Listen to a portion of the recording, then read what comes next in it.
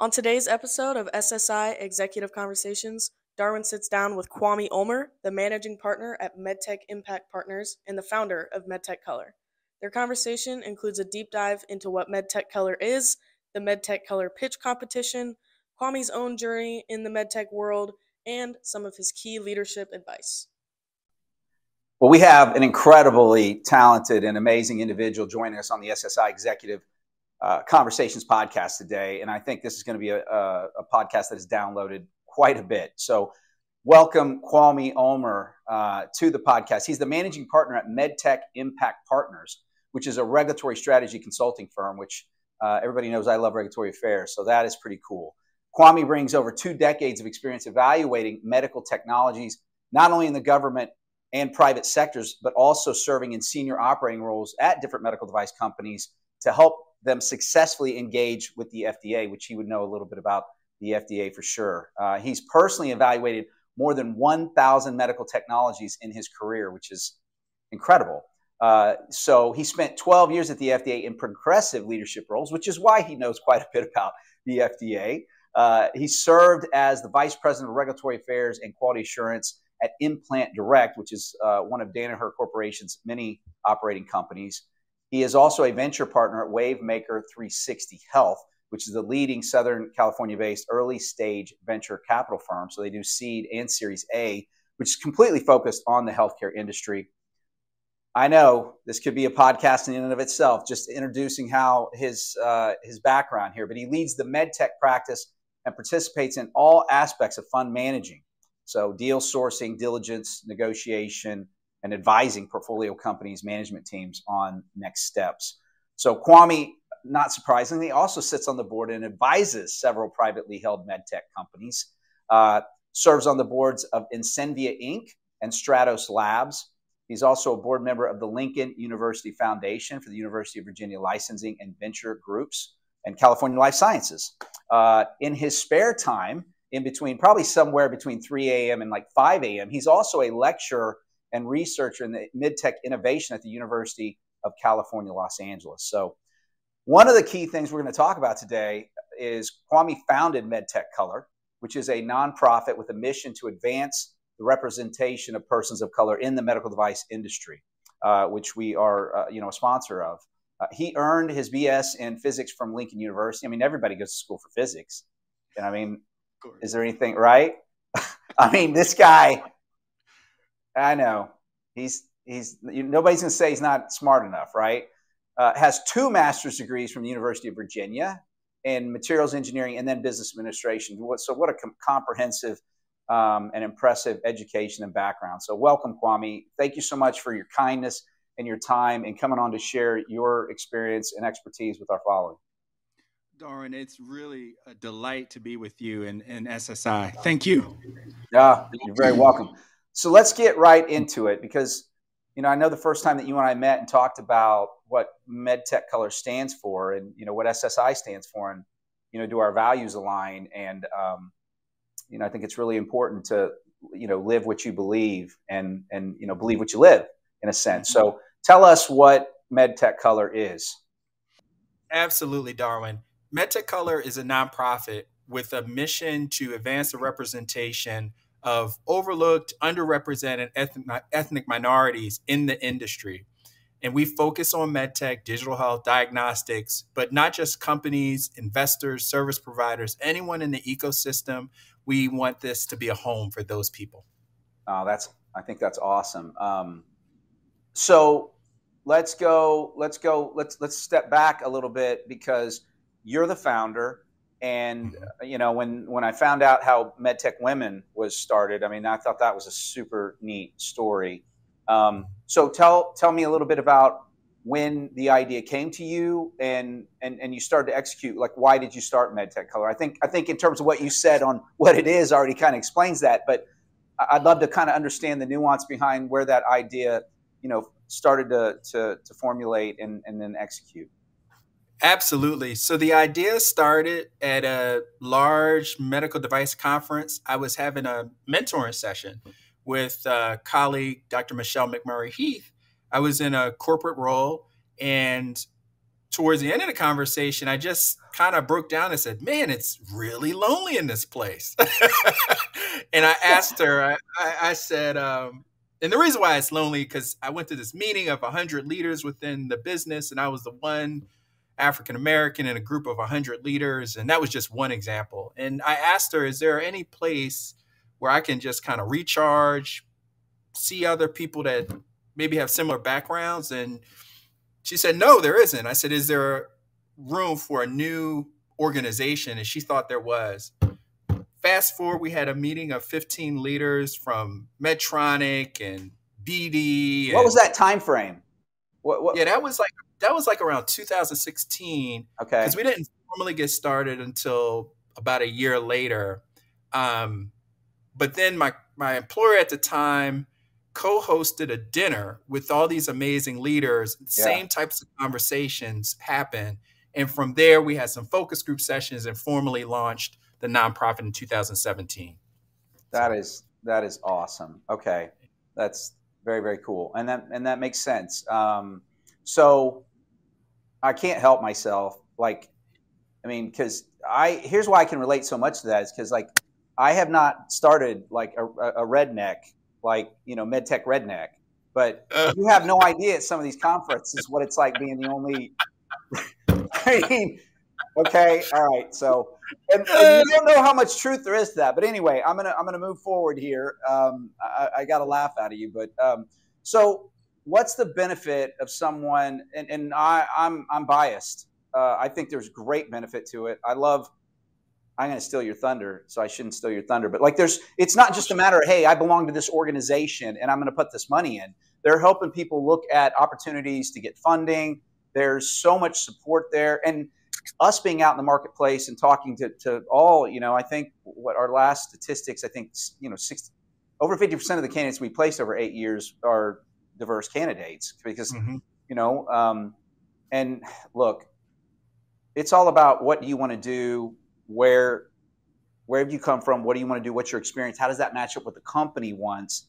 And I used to be care if you're from Mars, which isn't a very, some people don't take that. So I'd like to think I'm a lot wiser about, what my answer is in my position, because I'm certainly not here to solve anything, but I can be a part of the solution and I can bring awareness is what I'd like to think. But what is somebody benefit? What's the benefit of somebody being a member of MedTech Color?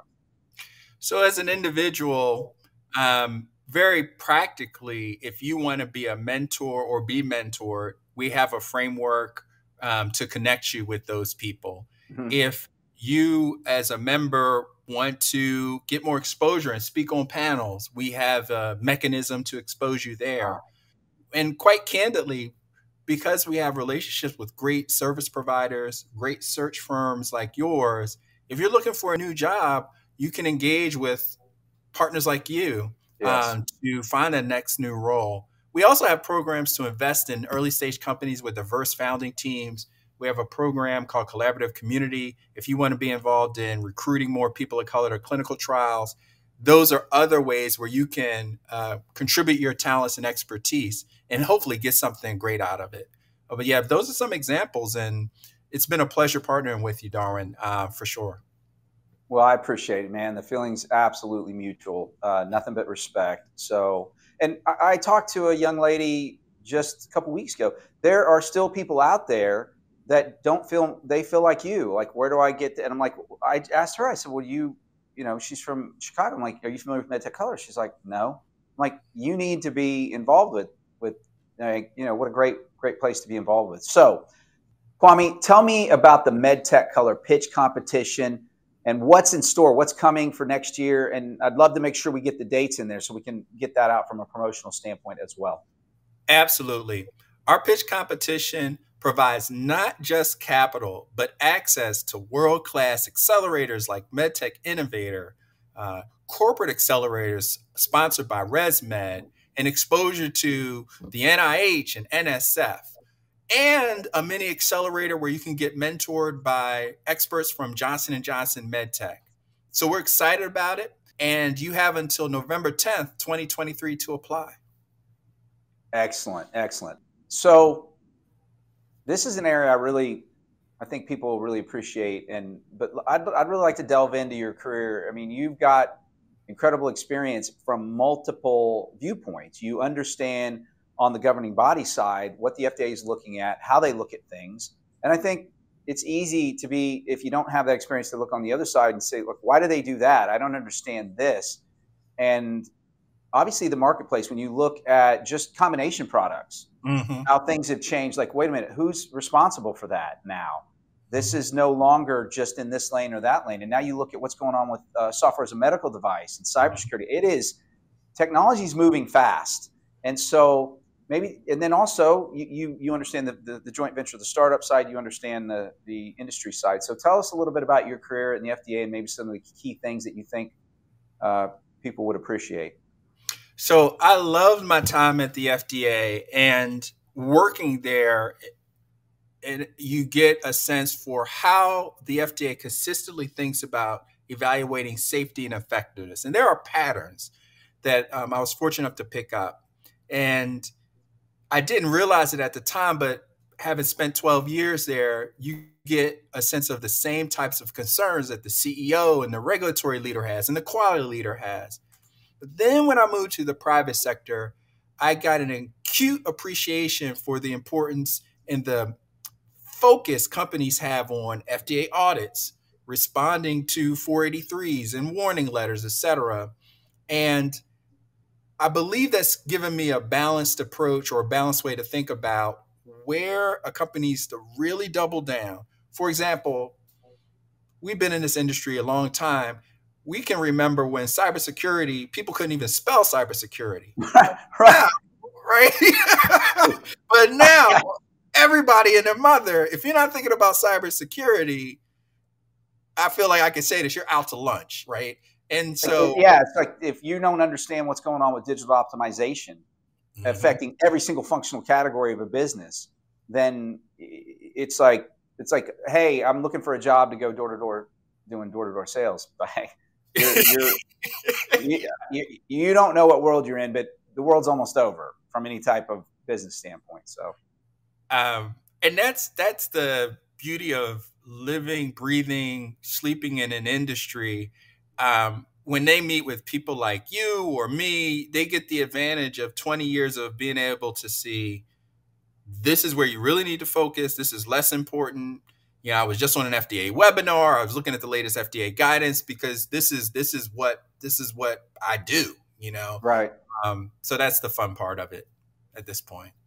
So in terms of, I don't want to leave that too early. What's one of the key, let's do this. What's one of the key things that you did when you were there that you'd want to share, responsibility wise?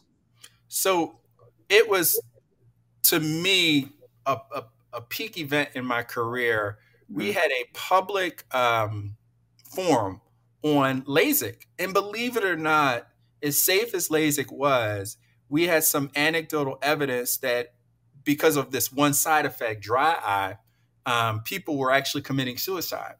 So we convened, yeah, right? Like, who knew, right? I think when the general public thinks about LASIK, they think, oh, of course, it's been around for decades, you know, better than glasses, all the benefits, but they don't think about, and that's what we're trained to think about, the FDA is safety. So we picked up on these signals, convened the most rigorous evaluation, which is taking it to what's called panel. And I was fortunate enough to oversee that process. And it's where all your T's have to be crossed and all your I's have to be dotted, but you have to think through meticulously with the help of world-class experts about the risk and benefit of something as simple as dry eye and whether there should be any changes to labeling or other safety mitigations put in place. Excellent. What is something, before we kind of move on to the next one, the next question that I had for you, what's one of the key things that you see happening right now or coming with the FDA that people should be aware of? Yeah, software. Yeah. I'm probably not the first person who said this, but when you look at the volume of guidance and the cadence in which it's coming out, it's clear that the FDA is placing resources and emphasis on this because the days of, you know, hardware only products, they're not going to go away, but there's ever increasing software in a medical device and software as a medical device. And even though we've had some bumps in the road with paratherapeutics, there's still a lot of venture capital that's poured into this space, and understanding software, cybersecurity, optimization, all those are going to be, if I was starting my career now, if I was advising someone with 1 to 5 years of experience, I would say be familiar with all things software at least at a medium level, because it's not going anywhere.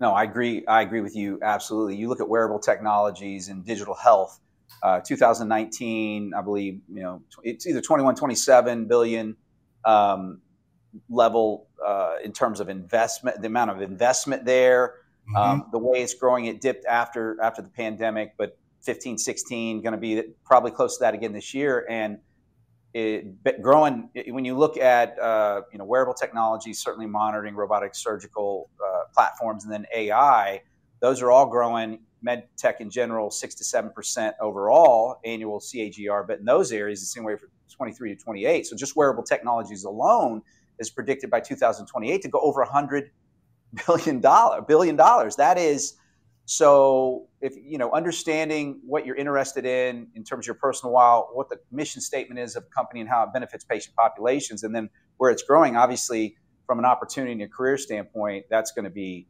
significant.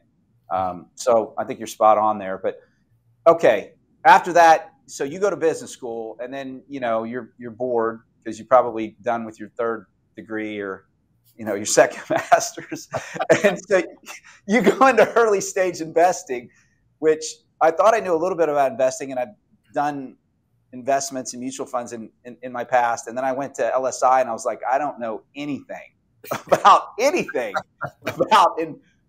that part of things. So it's been a really learning part. But tell us about that part of your journey. Yeah, so it was after I left Danaher, I had a consulting practice, and I was in Southern California. And it's a fairly small medtech ecosystem. And I struck up a professional relationship with a gentleman, Jay Goss, who was a general partner in the fund, and they were raising their first fund to invest in early stage medtech. But the bug got planted in at the FDA, because there was a gentleman there who was a fellow in this program called the Kaufman Fellowship, where they train you how to be a venture capitalist. So I always had my eye out for it, and I thought this was a great opportunity to join Jay. We raised Fund 1 together with some other talented partners, and because of my background in medtech, I lead that practice where we focus on traditional medical devices and diagnostic investments. Okay. Yeah. Very cool.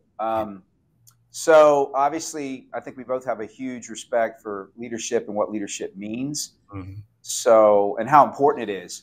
As we look, we do a lot of education-based marketing and webinars just for the ecosystem on 5 main reasons why companies fail and companies succeed.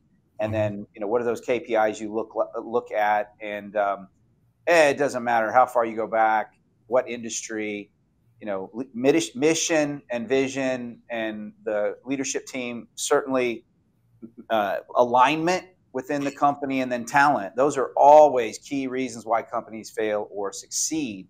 Mm-hmm. And so maybe give us your thoughts on what key leadership advice you would share with everyone. Well, I deal with a lot of early stage companies, and for better or for worse, if you like it or you don't, we were talking earlier about parts of the job we like, parts of the job we don't. Raising capital, because I work with venture-backed companies, and access to capital has to be either your number one job or number two job. So tactically speaking, for early stage companies, now, if you're at Medtronic, you don't have to necessarily public markets, but early stage companies, and the best companies then show the ability, and it's not necessarily the most charismatic person, but they have the ability, maybe small C charisma, to attract top talent, not C players, but A players. Those are two critical pieces. And the last thing that I learned in business school is biased towards action, mini pivots, but always trying to move forward and making the best use of that capital. But those are probably some of the three main things I think about when I think about the very best companies that I've come across. Yeah. Yeah, I believe that is extremely smart what you just said. And as you know, starting a business, I mean, gosh, 70% of businesses don't make it 10 years. And most people know that, it depends on what you look at and what area, but anywhere to 30%, 40% don't make it the first year, 30 to 50 don't make it the second year. And then of the ones that are left, it's something like 40+% aren't around after year 5. So gosh, being in business is hard. Staying in business is hard, and scaling is and then a whole nother animal, which is why so many don't make it, because maybe they do well and then they try to scale and they don't do that well. And so how you utilize your resources, and I have seen there's so many different ways that obviously that you can do things relevant to talent management strategies, relevant to how you invest your capital. But if you do these things transactionally, you will get transactional results. And if you put the wrong leadership in and you don't really understand what your purpose is, people don't know the mission statement. That's not a part of your interview process. You're not going to get people that match the mission statement, which therefore you're going to get lower employee engagement. You're going to waste more resources because there's always going to be things that go wrong, which is why we're a big advocate and our partners helping them delineate between in the interview process between the cultural fit and then whatever the technical area is in each functional area. Because if you don't do that well, you can hire somebody that's a 12 out of 10, but if they don't have high emotional intelligence and they don't play well with other people. So getting the right leadership is so vital. So I think that's really smart. Thank you so much. I kind of wish we had another 4 or 5 questions to go through here. So you got any parting shots for us? But I really appreciate your time. Well, first of all, Darwin, I do as well. Please, I hope your audience looks out for the pitch competition. And our next big event is our networking breakfast, which is happening October 9th at the MedTech Conference in Anaheim, California. But Darwin, Avamed. I'll see you there. Outstanding, sir. And thank you again. This is great. Awesome. Well, thank you so much for your time. We really appreciate it and look forward to continuing our relationship and collaborating in the future, my friend. Absolutely, Darwin. Okay. Thanks, Kwame. Thank you. Thank you so much for listening to this episode of the SSI Executive Conversations podcast. If you'd like to see more, please follow us on LinkedIn and subscribe to our YouTube and RSS. Visit SureXSolutions.com to learn more about SSI and receive a complimentary consultation.